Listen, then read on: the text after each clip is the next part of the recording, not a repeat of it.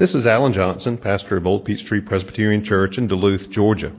The Bible is God's Word. It describes itself as living and active, sharper than any two-edged sword. Therefore, any encounter with the Bible is a momentous thing because it never leaves us unchanged. My prayer for you as you hear this message is that the Holy Spirit will use it in your life to inform your mind, to feed your soul, and to help you grow in your faith in Christ. Matthew chapter 7. We're going to be looking this morning at verse 6. I'm going to be reading, however, in verse 1, passage we looked at last week, verses 1 through 5, and then verse 6. Judge not, that you be not judged. For with the judgment you pronounce, you will be judged. And with the measure you use, it will be measured to you. Why do you see the speck that is in your brother's eye, but do not notice the log that is in your own eye? Or how can you say to your brother, let me take the speck out of your eye, when there's the log in your own eye? You hypocrite! First, take the log out of your own eye, and then you will see clearly to take the speck out of your brother's eye. Do not give dogs what is holy, and do not throw your pearls before pigs, lest they trample them underfoot and turn to attack you. Let us pray. Father, we thank you for the Scriptures, and this morning as we turn our attention to this passage, especially we pray for your grace. We pray for light. In your light, we would see light. We pray for wisdom, Father, to understand your word, and pray that your Spirit would teach us and guide our thoughts. Father, we pray that you would feed us and equip us by your word for living the Christian life. For we ask it in Jesus' name. Amen. There's much to life, and certainly much to the Christian life, that is a matter of proper balance. This is true certainly in theological matters. In fact, many of the false teachings, errors, heresies that have plagued the church throughout her history have been a result of getting various strains of biblical teaching out of equilibrium, out of the proper proportion that we find them in Scripture. For example, a very basic one would have to do with the nature of Christ, Christ's deity, Christ's humanity. Throughout the history of the church, errors regarding the person of Christ have tended to be a result of clinging to his deity at the expense of his true humanity, or clinging to his true humanity at the expense of his deity. The first you tended to see early on, even in the days of the New Testament, with Gnostic teaching, proto-Gnosticism, early Gnosticism that later developed in the 2nd century, that said, well, Jesus was deity. He only appeared to be human. Of course, today the error tends to go in the other direction. Jesus was, of course, a man, but certainly not God incarnate. And so we must hold to the biblical balance, the truth of both teaching, his full humanity, his full deity.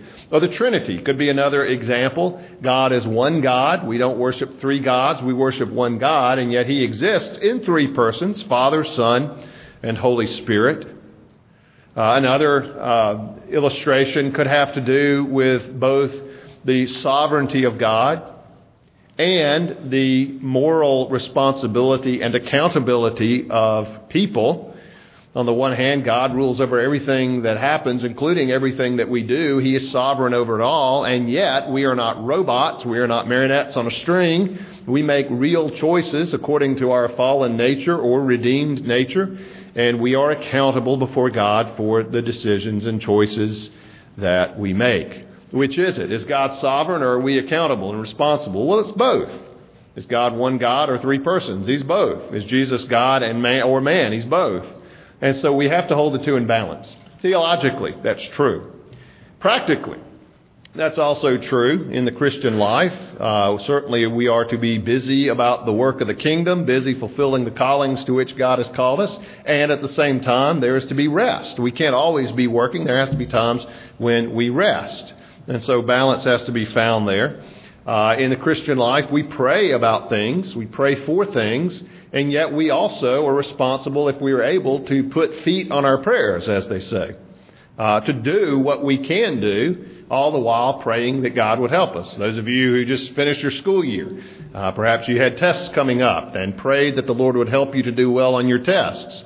I hope you also studied to do well on your tests, because God can honor that effort and work that you put into it. To fail to study and presume to pray for a good grade is just that. It's presumption. And so it is in the Christian life. Are we to pray about things or to do them ourselves? Well, both. And so you can see from these examples that balance plays a critical part in living the Christian life.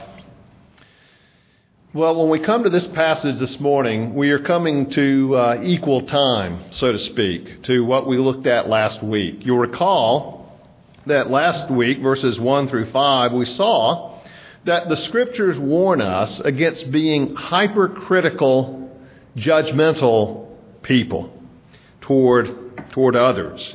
And then the illustration Jesus uses of the log and the speck teaches us not that we are to ignore the sins or problems in the life of a brother or sister in Christ, but that we are to deal with them only after we have dealt with the problems and the sins in our own life. Again, not that we've reached perfection before we can help someone else or confront someone else, speak to someone else, but that we are dealing with the sins in our lives. We are working on ourselves first.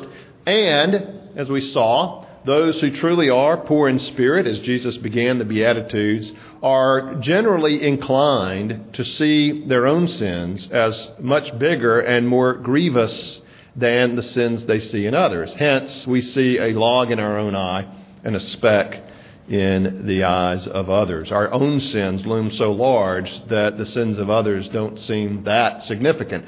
It's just the opposite with a self-righteous person. Sees very little wrong with himself, very little wrong in his own life, and sees all kind of problems in yours. The poor in spirit see great sins in their own heart, in their own lives, and may also notice the sins in the lives of others, and by God's grace, dealing with their own sins, are in a position to be able then to help others deal with theirs. And Jesus is very strong on this point. Verse 5, you hypocrite! First take the log out of your own eye, then you will see clearly to take the speck out of your brother's eye. And then that brings us to verse 6, following immediately on the heels of a passage in which Jesus warns us not to be overly critical and judgmental of others, a passage that strikes a very different tone. Jesus says in verse 6, do not give dogs what is holy, and do not throw your pearls before pigs, lest they trample them underfoot and turn to attack you. Now, the basic scenario here seems to be a man who has a bag full of valuable things, specifically pearls, more generally things that are holy, things that are special, things that are valuable. And pigs and dogs are at his feet or around him, and he throws out some of these pearls, some of these things of value that he has in his bag. And they immediately pounce on those things and snuffle them and look at them and lick them and sniff them. And then they realize that's not anything that they value. That's not anything that they want. And enraged, they then turn and attack the one who threw these things of value down before them. That's basically the parable that Jesus tells here in one short verse. And what we want to do this morning is to look at that and unpack it and see what it is that Jesus is saying here. Because it's something of a strange verse. The tone of it is somewhat shocking as we begin to perceive what Jesus is saying here. So let's look at the elements of this verse together. First thing that we find here is Jesus is teaching us of the utmost value of the gospel. The utmost value, the worth, the treasure that is the gospel. In the verse, do not give dogs what is holy. Do not throw your pearls before pigs. The question is, what is it that's holy? What are the pearls of which Jesus speaks? Well, in the context of the Sermon on the Mount, we would have to assume that what Jesus is speaking here is those things that have to do with his kingdom. Those things that have to do with the good news of Christ. Those things that have to do with Jesus or with God himself. In fact, in chapter 6, the whole chapter is taken up with our devotion to the Lord. Chapter 5, the chapter is taken up with the whole question of what is true righteousness, what is biblical godliness and righteousness. And ultimately, those things are found in Christ alone. But being in Christ, as we've repented of our sins and believed in him, we are changed and our lives look different from the world. Well, what do they look like? Well, the Sermon on the Mount is laying out the pattern, the template for us. The righteousness that is not just a coat that we put on, but something that grows out of our transformed heart, chapter 5. Something that expresses itself to God not with the motivation of having the approval of other people, but with the approval of God alone. That's why we can pray in secret without an audience, because we're seeking an audience of one. We're concerned with God. And so we're not concerned that other people see us praying, or other people know what we give, or other people are concerned to know that we're fasting, or whatever it might be. We are seeking God, not the approval of others. And so in the context of that, as we move into chapter 7, I would say that the things that are holy, the pearls that Jesus speaks of, have to do with things of the kingdom, things of Christ himself. In other words, the gospel. Now, there's another passage you may think of when you hear the word pearls that comes to mind, and it's found a few chapters over in Matthew 13, that helps to confirm that interpretation from the context of the Sermon on the Mount. You may be familiar with Matthew 13, the parables of the kingdom. So called because Jesus goes through and says, the kingdom of heaven is like this. The kingdom of heaven is like that. And in Matthew 13, verse 45, Jesus says, again, the kingdom of heaven is like a merchant in search of fine pearls, who, on finding one pearl of great value, went and sold all that he had and bought it. And here the kingdom is represented, obviously, by this one pearl.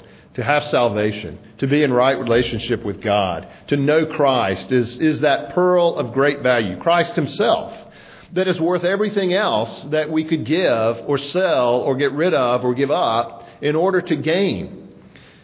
It says, when he found that one pearl of great value, he sold all that he had in order to gain that pearl of great value. And so what Jesus is saying here is that the gospel is something that's holy. The gospel is a pearl of immense, uncounted value. And so the first thing that Jesus is teaching us here is of the preciousness of what we have. And we do well to take that to heart, because for many of you, especially who have been Christians for a long time, maybe all of your lives, the things of Christ, the truths of the kingdom, the words of the gospel can, dare I say it, become somewhat old hat. Something our ears are used to hearing. Something that we've become comfortable with. Something maybe even we've become so familiar with that there might even be some contempt. Hopefully not. But we dare not forget the immense value of what you and I have in having the Scriptures, in hearing the gospel, in being able to speak of these things together, and being with other people who love these things. These are tremendous treasures that we have. And Christ himself, that we can pray, that we can speak to him, that we can go to the Father through him, are things worth living for. They are things worth dying for. They are things worth giving up everything else in this world in order to gain. And don't ever forget that. So the value of the gospel is something Jesus is speaking about here. The second thing that he's speaking about here is the sinfulness of people. The sinfulness of people.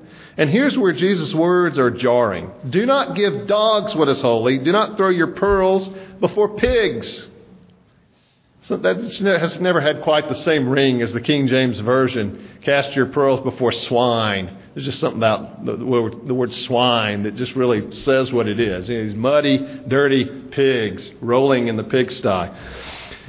Well, one thing we do know, Jesus is not talking here about literal dogs and pigs. Jesus isn't saying, don't share the gospel with Fido.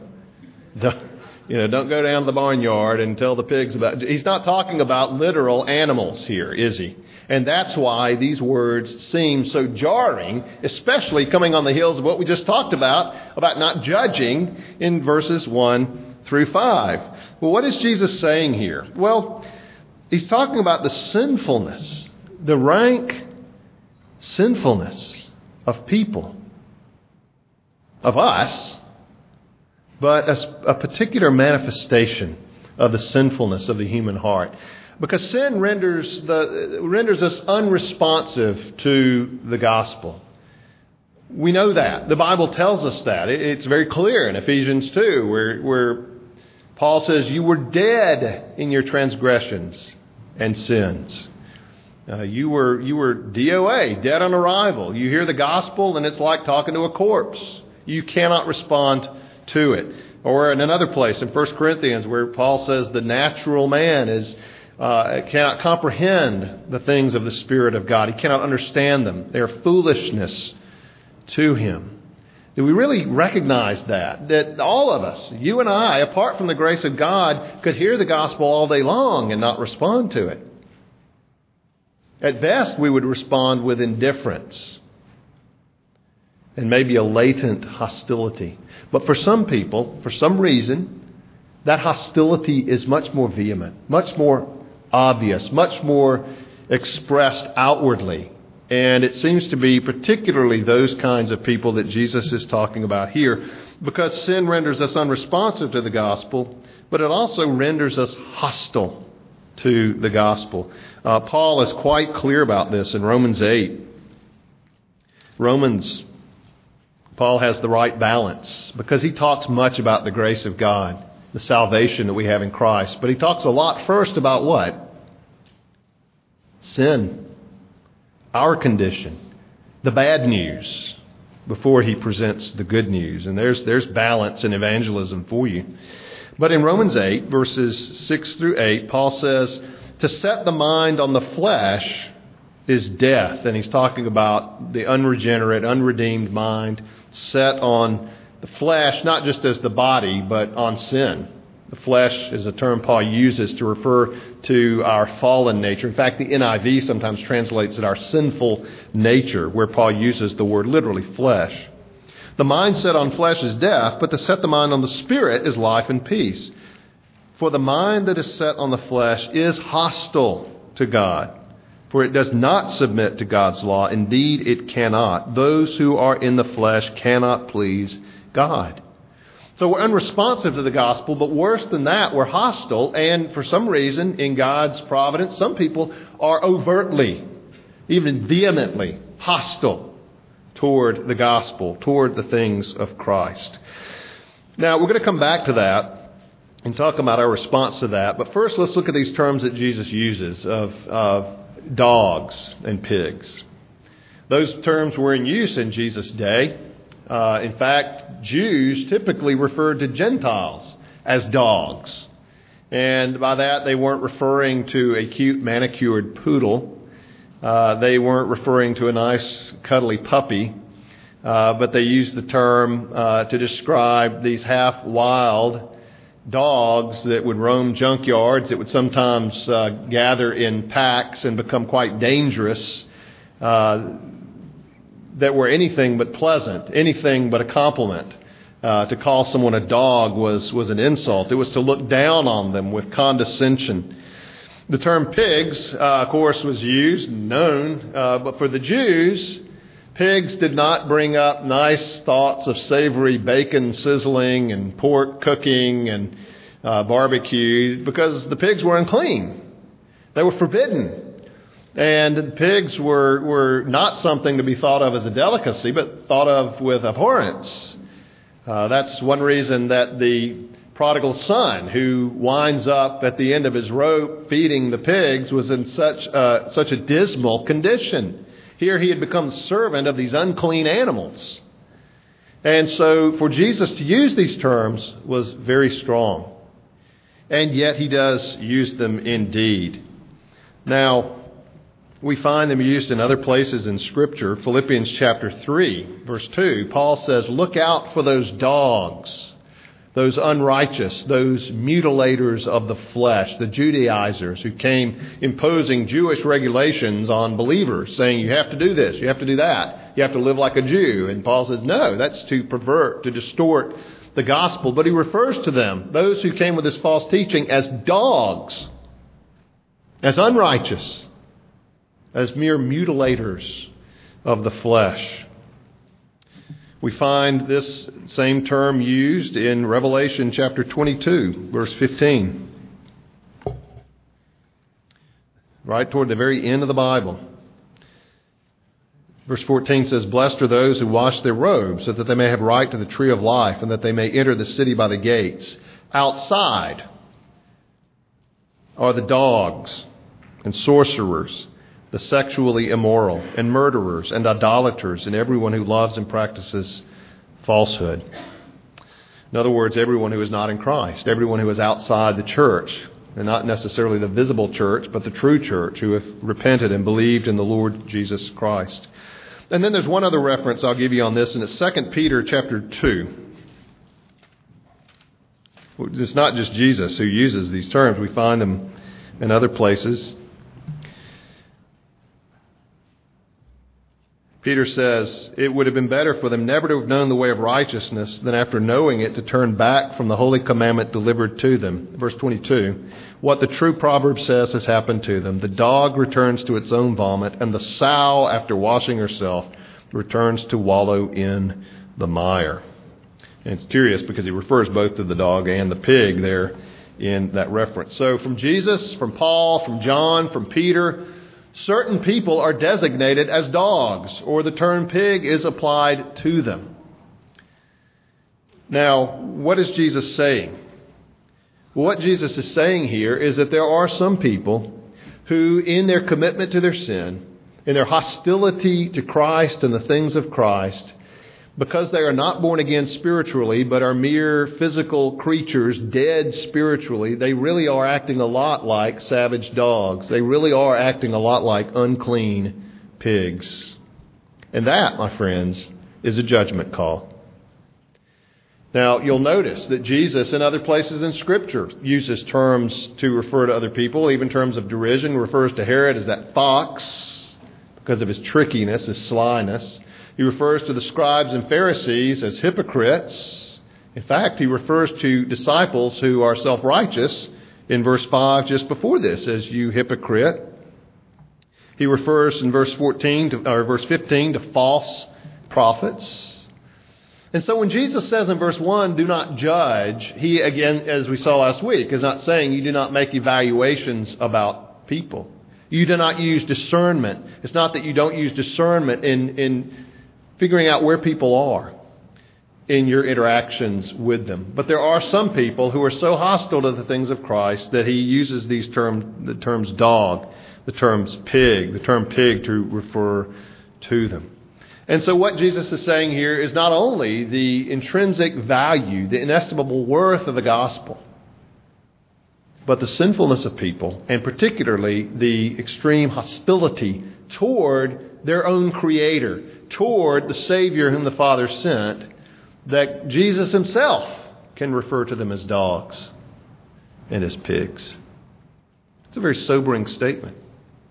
Because in our day, especially, where we tend to want to be so tolerant of everyone and everything, we see that Jesus was what we would call today less than tolerant in his assessment of some people. And yet Jesus' assessment was dead on. It was accurate. It was right. There's nothing unrighteous. There is nothing unholy in what Jesus says. Well, then that brings us to the third thing that we need to consider about this passage. 1, the value of the gospel. 2, the sinfulness of people. And then 3, the need that we have for discernment in dealing with people, particularly the kinds of people Jesus is talking about here. Now, we need to be careful what Jesus is not saying. He's not saying we don't share the gospel with unbelievers. The rest of the Bible counteracts that. The Great Commission would be in conflict with that. Jesus is not saying every unbeliever out there is a dog. There's a pig. And we shouldn't share the good news of Jesus with them. Quite the contrary. Because people are in their sins, they need to hear the good news of a Savior who came and lived and died and was raised for them. And we have the Great Commission, obviously. Now, people need the gospel. Sinners whose lifestyles might repulse you, need Jesus and could quite possibly, in His grace, be transformed and changed by Jesus. So Jesus isn't saying we don't share the gospel with unbelievers. He's also not saying here that we give up on someone at the first indication of resistance.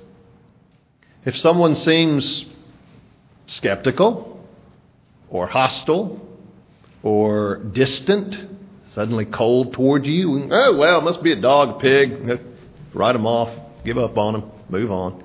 No, Jesus isn't saying that at all. Because people are at different places. God is at work in different people, and people you interact with may be at different stages. Some may be very far. Some may be very familiar with the things of Christ and very knowledgeable of the Scriptures. You have a lot more to work with there than someone who really has no knowledge of Christianity at all, where a lot of teaching, a lot of instruction needs to take place, although even those God could save immediately if He so chose. But it seems often the pattern is if someone's not very knowledgeable, then they need to learn. They need to have time to think and process. And they might be resistant. They might be even skeptical. They might even be difficult toward you. Is Jesus saying give up on them? No. What about such were some of you, as Paul would say to the Corinthians? Number 3, a third consideration. Jesus is not saying here that we don't give up on someone after prolonged effort.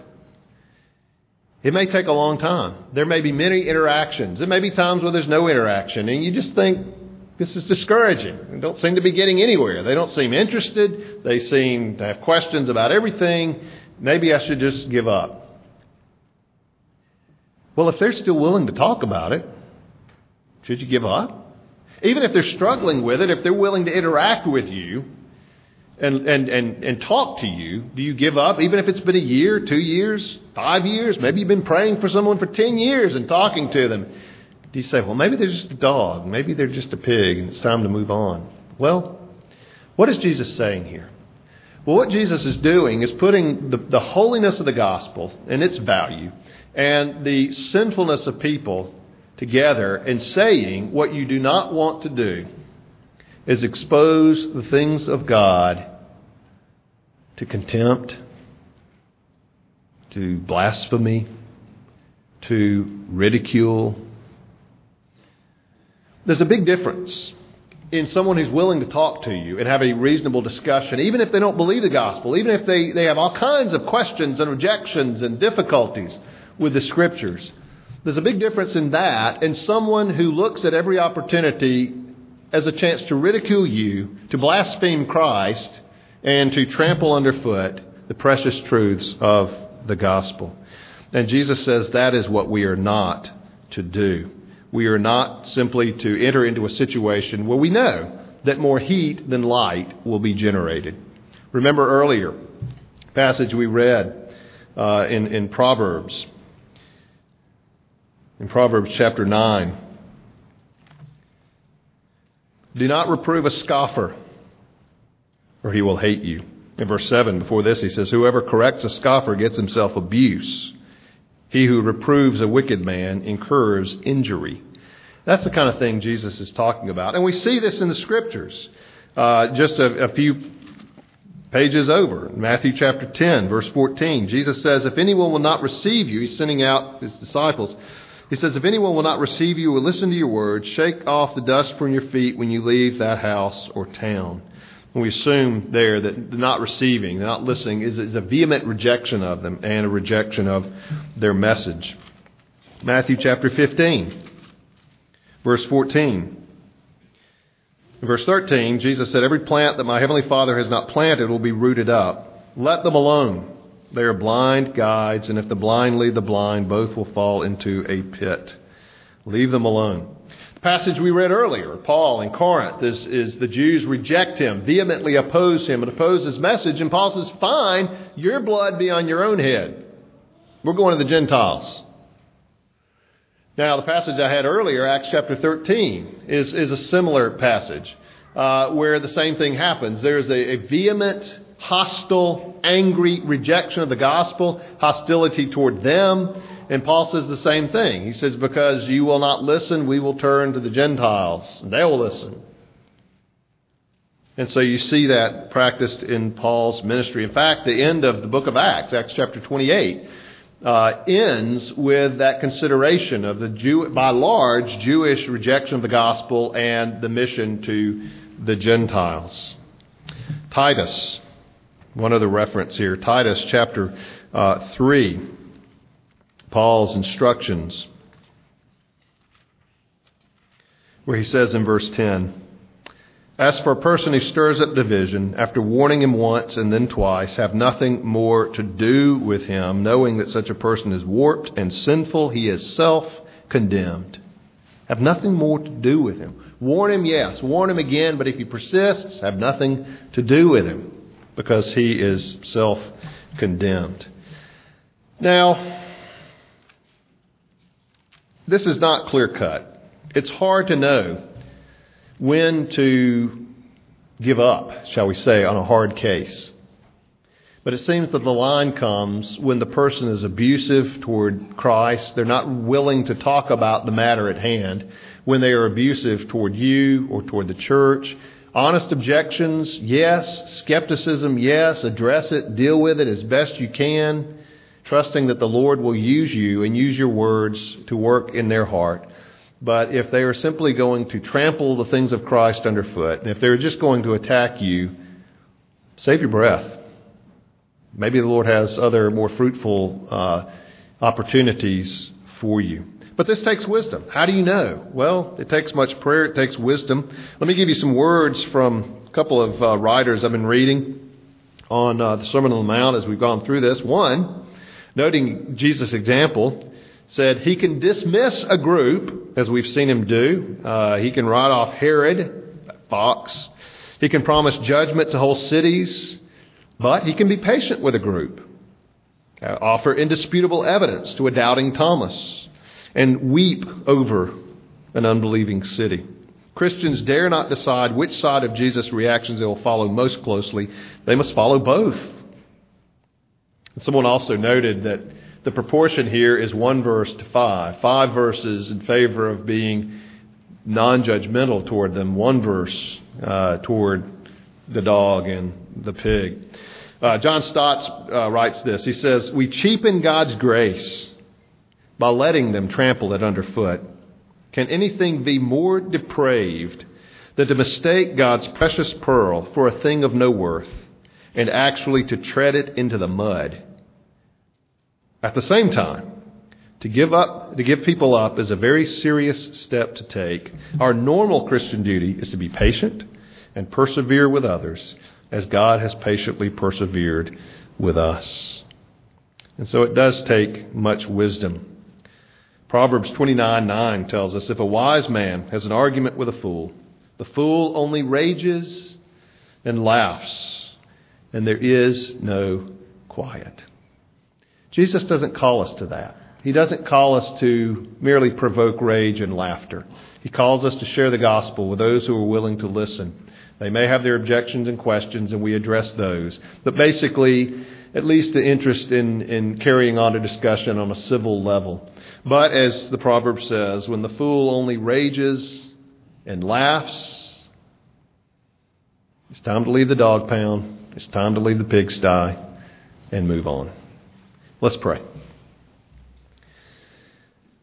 Father, this is a sobering passage, and it does call for wisdom because, Lord, we would not give up on those on whom you have not given up. But, Lord, we also don't want to subject the preciousness of the gospel, the precious truths of Christ, to those who would merely scorn them and laugh at them. Father, we pray for wisdom in our interactions with others. We pray that we would have great discernment as we talk to people, interact, wherever it might be. Father, help us to be faithful witnesses. Help us not to give up easily, but also help us, Father, not to subject your truths to unnecessary derision. For we pray in Jesus' name.